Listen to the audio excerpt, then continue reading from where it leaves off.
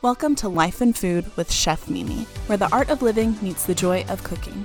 In 2020, Mimi transformed her life through her culinary skills, creating macro-balanced meals that led to an astounding 85-pound weight loss. So join us as we delve into her secrets for leading an amazing life while still enjoying incredible food, here on Life and Food with Chef Mimi. Hey guys, welcome back to Life and Food with Chef Mimi. This week we're talking about fad diets and some of the diet myths that are out there. I feel qualified to talk about these things, even though I'm not a nutritionist and I'm not a dietitian, but I feel qualified to talk about them because I have tried pretty much all of them. I have believed all of them at one point or another, and I feel like I've had enough experience with them to at least call BS on some of them and have questionable feelings about others. So one of the main things that I see in the weight loss community is the very common misconception that carbs are the enemy. Now, there is a difference between a high-protein diet that focuses on protein first, that focuses on really healthy lean proteins and really excellent sources of carbs. That's a whole different thing than just the idea that carbs in general are the enemy. So when you look at that myth and that kind of thought process, that gets into like keto diet type of things. Now, I guarantee you that every single myth that I talk about here, there's going to be someone listening who says, well, I do keto and it works great for me. That's fantastic. If you have found something that works for you and your body is responding to it, that is absolutely wonderful. I'm talking about these things more in a general sense of how they relate to the entire population. A lot of people who have severe weight issues are dealing with things like polycystic ovarian syndrome or insulin resistance, things of that nature. They definitely need to focus on a lower carb, okay? But there is a difference between lower carb and carbs are the enemy. Carbs are the devil. And there's also a difference between what types of carbs that you eat. And there's a difference between when you eat your carbs and what you pair them with, etc. So keep all that in mind as I talk, that I'm not poo-pooing any one specific way of doing something. If it's working for you, then that's fantastic. This is more of a generalized commentary. So the thing about keto is, right, you're supposed to eat so few carbs. Generally, it's less than 20 grams a day. This diet was originally developed for people with epilepsy as a super high-fat diet. So there are people that do like a moderate keto where they're doing super high protein, moderate fat, very low carb. That generally is a lot healthier than people that just do straight keto, which is generally moderate protein, super high fat, and then low carb. So, I mean, obviously you can move your numbers around to make it work better or worse for you. But one of the issues there is that, you know, even though not all calories are the same, weight loss is still a calories in, calories out deficit when you get right down to it. So you might be cutting out all of your carbs, but you might be adding in an extra 30 to 40 grams of fat, which is really high caloric intake. And then the other thing too is that some people's bodies just don't actually respond to this sort of diet. And then we come down to the thing that I beat my drum about on a regular basis, which is just anytime you take something, you're eating, you're exercising, anything in your life, and you cut one particular thing out, or you make it super difficult or super restrictive, you are increasing the odds of failure exponentially. Because when you are operating with a sense of loss at all times, I can't eat that, I can't do that, I can't take this break, I can't, sleep in this morning, I can't ever eat a slice of birthday cake on my birthday ever again. You put yourself in this mindset of, well, how soon before I crack? How soon before I fail? And that's not a good position to be in, because you're in this constant state of deprivation. You're in this constant state of saying no to yourself. And that gets old really, really fast. But what about cheat days? I hear people talking about that, like they're on a very low-carb diet and then they have a cheat day where they just basically pig out on pizza. And does that help, or is that actually a bad idea? I mean, I think there's a difference between a cheat day or a cheat meal or a treat meal. I think it's one thing to look at your overall macros for the week and plan a treat meal where you're going to splurge on something or have something a little bit special or plan for it within your macros. But if you live your life going forward at a 90% tight restriction and then 10% all out pig out, that's not a healthy balance. It's just not. You know, why not figure out a way to plan for that piece of pizza instead of eating like a crazy person for 90% of the week and then ingesting an entire pizza in one day?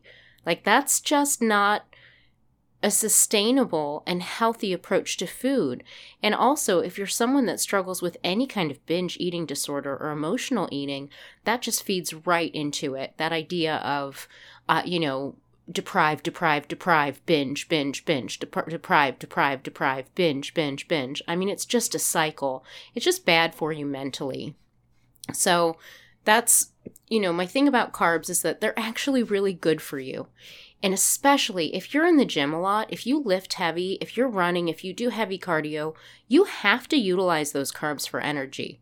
Okay? Your body needs those for fuel. And at a certain point, you have to change your mindset from, I ate this, it was 200 calories, and now if I go to the gym and I have a workout and I burned 400 calories, well, then I burned off that one thing that I ate, and now I have a 200 calorie deficit. And I mean, you might as well get out an Excel spreadsheet and you might as well just start tracking every single step you take, every single, it's going to drive you nuts is what it comes down to. If you want to be an active person, then you're going to have workout routines, and you're going to have to create these, opportunities for body movement. But you need fuel for that. So if you want to get in the gym and you want to lift really, really heavy weight, you have got to have some carbs to fuel that. Now, not all carbs are created equal.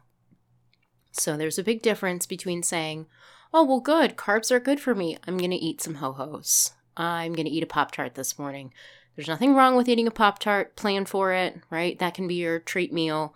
But, fruit, vegetables, those are carbs. Rice, pasta, carbs. Bread, carbs. Okay? Focus on whole grains. Focus on stuff with an ingredient list that's 3 or 4 ingredients long. I love, if you've listened to Kim Waits on my program, she says, if it doesn't have a mom and it didn't grow from the ground, you shouldn't be eating it, so.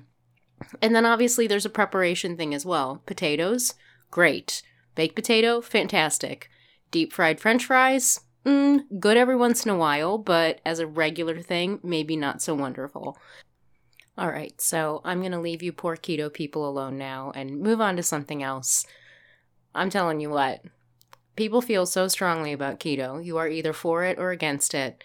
And I just want to say again that, if it works for you, you're able to sustain it, it's working out long term, you feel healthy doing it, then please don't change on my account. They're like CrossFitters, man. It's a cult. It's a cult. CrossFitters. Well, I love me some CrossFitters. I'm not one of them, though. All right, so this second myth that I want to talk about is not as prevalent anymore. I feel like there's a shift towards whole foods. However, this was definitely one that I struggled with when I was in my teenage years. This was a really big one, and has continued to persist for me a little bit. As an adult, I still have a hard time with it, but it's the myth that eating fat makes you fat. So there was just that enormous low-fat craze. Everything was low-fat. I mean, if you checked the carb count, it was ridiculous, but it said low-fat on the front. Oh, I'm old enough to remember Olestra. Oh, remember those potato chips with Olestra? Yes. Yes, and the side effect that came with it. Yes. Yes, indeed. I mean, I think anything where there has to be a warning label on the food that you're about to ingest is, maybe think twice about that. Like, is it really a good idea? But we did get into this mindset there for a while as a country that butter was bad, olive oil was bad, all fat was bad. Fat gave you high cholesterol, and fat caused heart disease. And really what they're finding now is that it's sugar that causes these issues. It's the bad carbs. So you do have to be careful, right? Because calories are calories, and fat calories pack more of a punch. Okay, you get fewer grams of fat per calorie than you would of protein or of carbs. So they are very dense calorically. Any of your fat grams are very, very dense calorically. So you still have to be careful. I'm not saying melt half a stick of butter and pour it all over your steak, although that does sound absolutely delicious sometimes. Okay, butter is one of my love languages. I admit it. It's fine. But the idea is get as close to whole food as possible. So I can't believe it's not wax in a tub close to whole food, or is sweet cream butter closer to whole food, right? Obviously it's the butter. Is, expeller pressed canola, substandard vegetable oil solids, closer to natural food, or is extra virgin olive oil closer to natural food, right? We all know that. So I would be very careful about the claims, especially of packaged snack items, saying that they're low fat. Low fat basically means that they've removed so much of the beautiful taste of it that then they have to go back in and they have to supplement with something else, and it's generally carbs, and it's generally not very good for you. So there's nothing wrong with making little swaps here and there. I definitely, if I'm cooking for myself, the stuff that I make in the kitchen, I use a lower fat cream cheese or a lower fat sour cream. It's still, the carb count is great. It's just basically derived from a lower fat milk, okay? So certain things I feel like you can make the swap and it's going to work out fine. Other things, especially the more processed they are, you've got to be really careful about those low fat claims, because in general, it means that they're chemically altered and they're going to be worse for your body in the long term.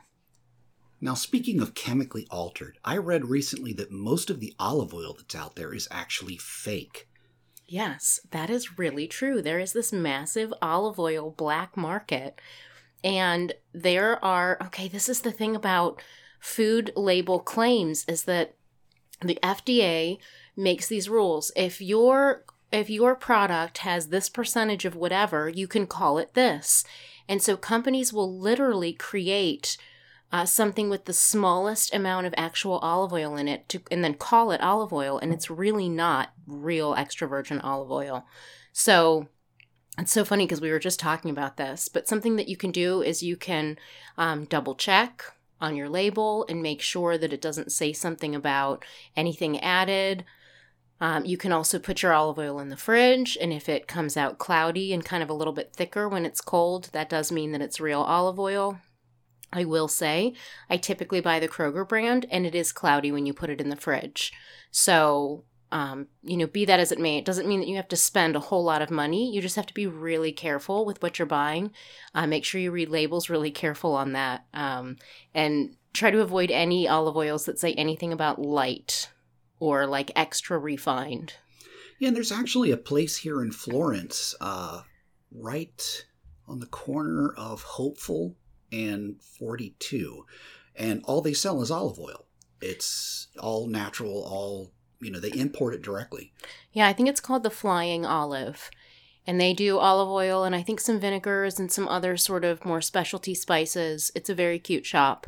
But it's sometimes, you don't want the barrier also of being like, well, if you're going to use olive oil, you have to use, olive oil that's $23 a bottle because it's the only good olive oil.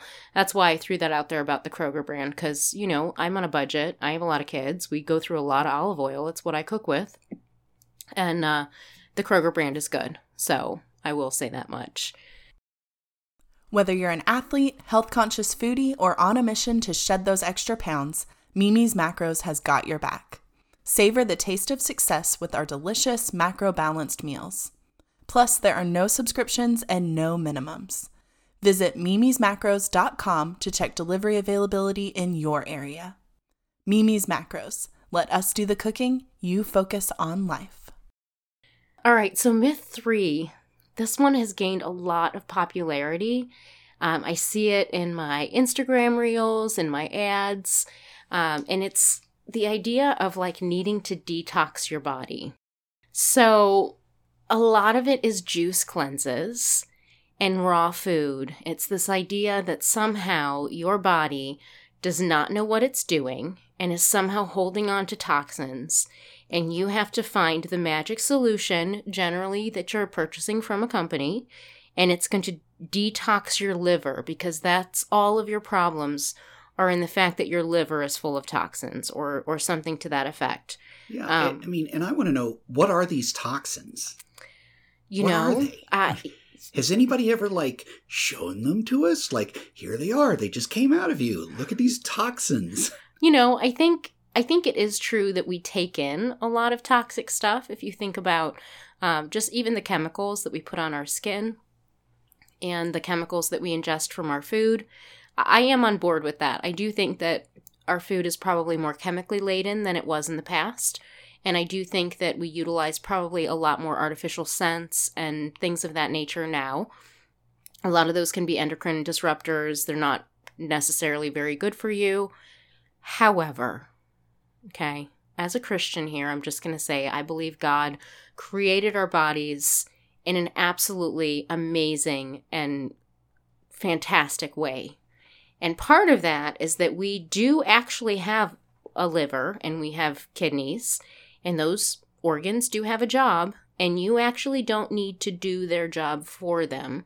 And no magic powder, no sort of detox program that you do is going to get you a better result than you would get by getting good sleep, eating a balanced diet, and drinking a decent amount of water every day, and then letting your liver and your kidneys do the job for which they were designed.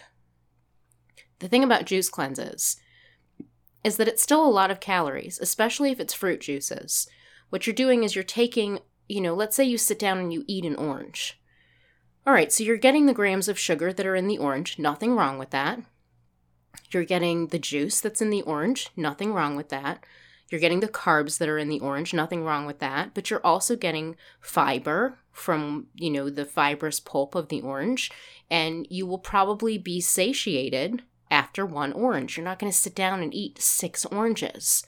Okay, you're not going to sit down and eat 2 apples, an orange, 4 beets, a head of lettuce, 2 bags of kale. I mean, there's nothing wrong with vegetable juice too, but a lot of times the vegetable juice tastes so bad that they put fruit in with it. So when you're juicing that amount of stuff, a lot of times you're eliminating the best part of that stuff for you, which is the fiber. That's truly what's going to help your body regulate itself. Let me tell you what, if you want to cleanse yourself, you eat a whole bunch of fiber and you'll cleanse yourself, okay? But the juices, when you juice, it kind of refines everything down just to its most sort of sugary component if it's a fruit. And you're bypassing all of the great fiber that's within it. So you have to be really careful about juices, even just from a caloric standpoint. There's nothing wrong with them, but doing a juice cleanse, it would be healthier for you just to eat a balanced diet that day and increase your water intake. Get some movement in and try to get your fiber up a little bit if you really feel like you need some cleansing or, you're a little backed up. But that's definitely a fad. It's not something that's sustainable. It's designed to be done in the short term. Usually there's like a 3-day cleanse or a 6-day cleanse. And a lot of times, the companies are kind of selling it to you, right? And it's pretty expensive because all you do is you ingest juice for 3 days and it's their product. If you have a juicer at home and you want to juice and you want to, that's fine. I would recommend if you're going to do, some sort of greens juice in the morning, you get some unflavored protein powder or some collagen and you mix that in with it and you get some protein in with all the carbs that you're ingesting in that juice. Yeah, this kind of reminds me of a couple of things. One is, the fad that went around for a while about if you've been eating red meat your whole life, there's the equivalent of a German Shepherd in your colon, and then I was listening to Joe Rogan a while ago, and they had this guy on who was supposedly this weight loss for men. And he was talking about these radical things that he would do to guys. And one guy was a truck driver, and he said, I'm 100 pounds overweight. And he said, okay, fine, you're going to come with me. We're going to go up to this cabin in the mountains, and all we're going to do is hike. And all you're going to eat for 30 days is apples. And, the guy lost 100 pounds in 30 days. And I'm like, well, at what point did he crap out his liver? That's most of the weight loss is like organs. Organs, yeah. They're just coming out of you, It's the same thing. I preach this. I feel like I preach this constantly, right? Don't pick things that are unsustainable. If it seems like it's too good to be true, if it's a quick fix, again, there's no such thing as a quick fix. You did not spend one weekend eating crappy food to end up 40 pounds overweight.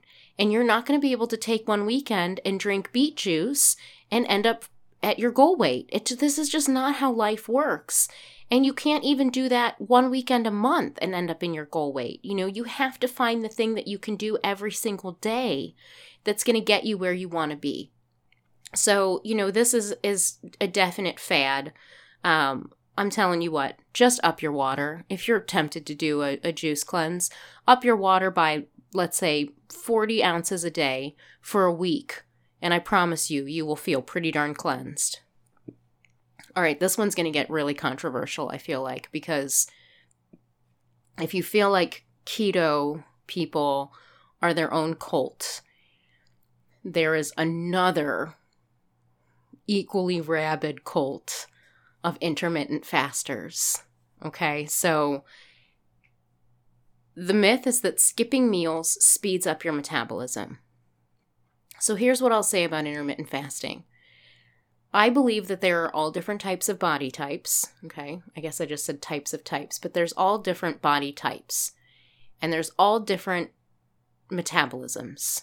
Everyone is built slightly differently. We're all special snowflakes, right? We all have our own thing. There are some people that I know that have had so much success with intermittent fasting. If you don't know what that is, basically you set a time amount where you don't eat. Generally, it's something like, 12 hours where you don't eat, 12 hours where you do. But more often than not, when people are really serious about it, they usually push it to like 16 hours where they don't eat, and then 8 hours where they do, or some people even do 18 and 6. Okay, so they consume all of their calories in a much shorter amount of time. Now, there is a school of belief out there, which is that all you're basically doing is you are doing calorie restriction. You're just doing it in a different way. Because if you only give yourself a certain amount of time in which to eat all 3 meals, or 2 meals instead of 3, or 1 big meal instead of 3 small meals, or 5 small meals, right? There's only so much you can take in at once. And so, your body naturally, you just can't take in as much in that short amount of time. And so you end up just restricting calories. You're just doing it in this roundabout way where you're restricting the amount of time that you have to eat. I don't necessarily think that's true, because I think that people who do intermittent fasting, they plan their meals out and they do actually probably get, their calorie range where it should be. But I think that this affects people in certain ways. Number one, I think that we get very used to larger portions, and we get this idea in our heads of false hunger, or like the idea that hunger is bad. Okay, we live in a very privileged situation in our country where food is readily available. I mean, if you have even the slightest inkling of a craving, or the idea that you might have the smallest amount of space left in your stomach, you can go to your fridge or go to your pantry and you can eat something immediately. I have to laugh sometimes when my kids will come to me and say like, oh, I'm hungry. And I'm like, you just ate an hour and a half ago. You're not hungry. You don't even know what hungry means. Like, you've never truly been hungry. I will tell you that through my experience of my pre-op diet, of going into, gastric sleeve surgery and then coming out of it, and, the time period after where I couldn't eat and I had to be very restricted. And even still, with certain sort of like mental blocks of hunger and things like that, it is good for you to fast and to feel hunger. And I think what it does is it removes the power of hunger so that you can feel hunger and live with that feeling and be okay with not fulfilling it. I think that's good for you as a human being to live with that sense of hunger and say, well, I know I'm hungry, but I don't need to eat right this second. I'm not starving. Well, I would think that up till just a couple hundred years ago, that's pretty much how everybody lived all the time. Sure. And that's why when I say privileged, I just mean that like we have such readily available food at our fingertips. I mean, we can eat constantly. And what we have to eat is so calorically dense. It's just very different from what our society, used to be.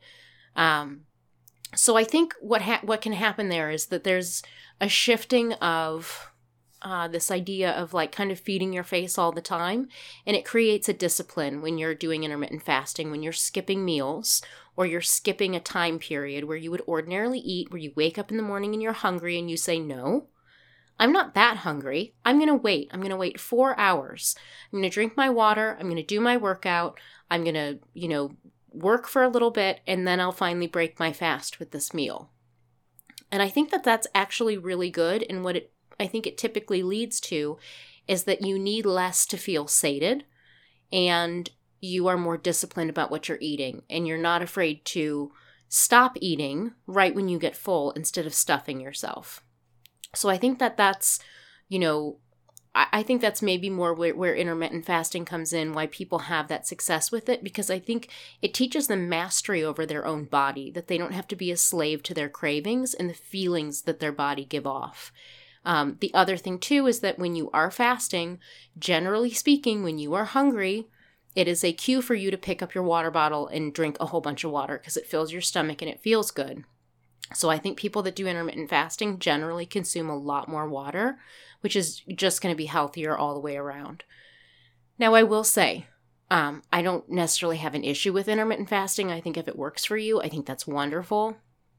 But I will say for people that have insulin resistance, PCOS, that sort of thing, fasting is less optimal because it sends your body into a little bit of starvation mode. For people that have blood sugar issues of any type or endocrine issues of any type, you should be focusing on many small meals throughout the day to keep that blood sugar level as stable as possible. So that's my caveat there. Again, I'm not a nutritionist. I'm not a dietitian. I'm just sharing what I have learned about myself and what I have seen people have success with around me. So don't come for me, because I love all you intermittent fasters. I think you're great, and I don't want you to change anything about yourself, okay? Wait a minute. I think I see some torches and pitchforks outside. No, they're coming. They're coming. All right, my last myth that I want to cover here kind of pulls everything together. And it's the reason why I love macros, and I love counting my macros, because the myth is that all calories are created equal, right? It doesn't matter what you eat, as long as you stick within your caloric range, then, calories in versus calories out, and then you'll lose weight. It's just not that simple. It's just not that simple. I actually I shared a reel that I came across, and if you go look at my page, it should still be there. But it was a comparison, and it said, what, I think it was maybe 2,000 calories looks like. I don't remember how much, maybe it was like 500, what 500 calories looks like. And on the one side, they slid in a plate that was like some sort of breakfast sandwich and some sort of Starbucks drink. That was it. And then on the other side, they slid in like 3 full plates of food, like beautiful, wonderfully prepared, healthy food. Okay, when you look at that, you look at that drink from Starbucks, you look at that breakfast sandwich, you are getting an absolute kick in the pants of sugar and carbs. It's going to spike your blood sugar. You're going to feel like crap afterwards, and it's going to make you actually hungrier. It's going to increase your cravings throughout the day. So the chance of you then overeating something else, even after you've already had this high caloric breakfast, is going to be way higher. If you have a workout planned for that night, your body's already going to be in crash mode from all of that sugar, and you're not going to have as good of a workout. So even though, like, yes, all calories are created equal, there is a difference between, nutrient-dense foods like, fruit, vegetable, protein, whole grains. But like processed foods and sugary foods, it just doesn't actually fill your body up. You get such a small amount for the caloric load that they carry that it leaves you feeling really unsatisfied. Not to mention, those are exactly the foods that are going to lead to the diabetes, to the, to high cholesterol, to all of the other issues. It's the processed food. It's not the fat that's in them. Trust me, having your baked potato with butter is better for you than having your I always say ho-hos just because it's like the easiest thing to say, but insert processed food here. That's just going to be a better choice all the way around. The reason why I love macros so much is that it takes calories completely out of the equation.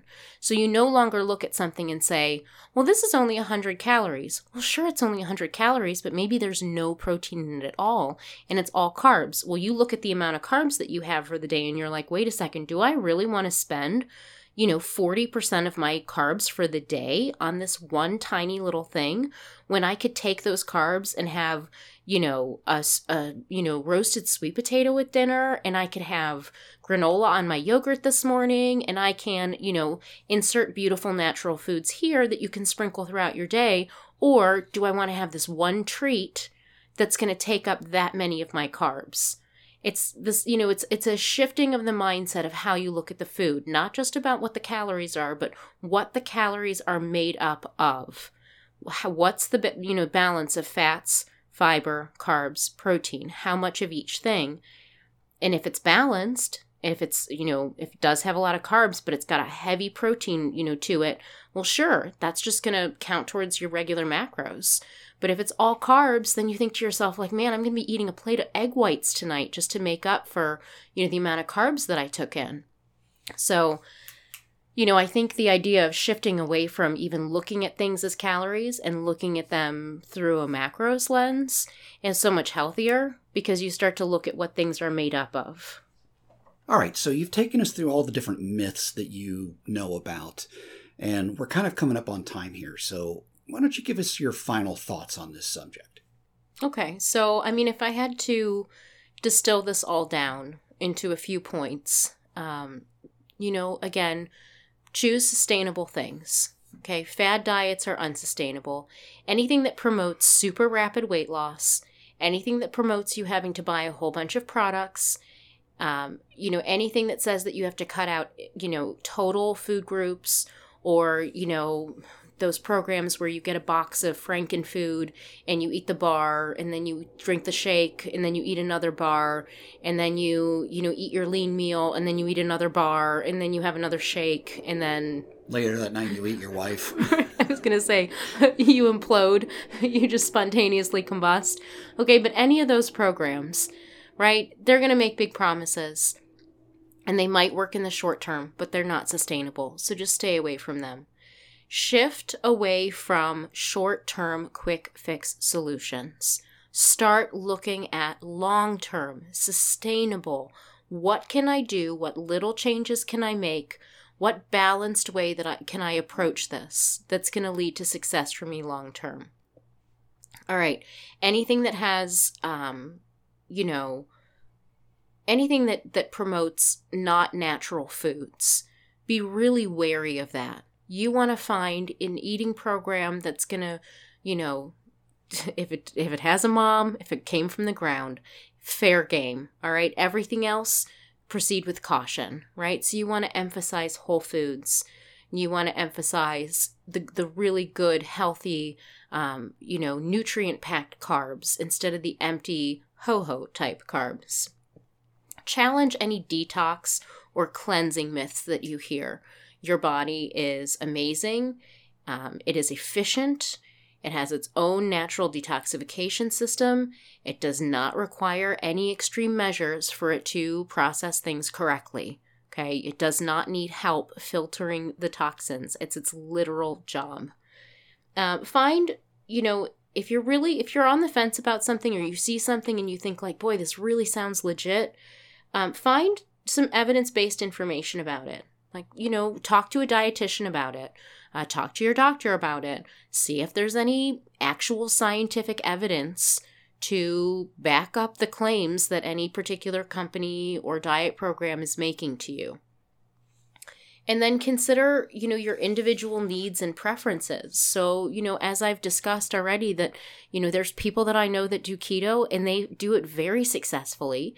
And that's fantastic. It clearly works very, very well for them. There are people that do intermittent fasting and it works very, very well for them.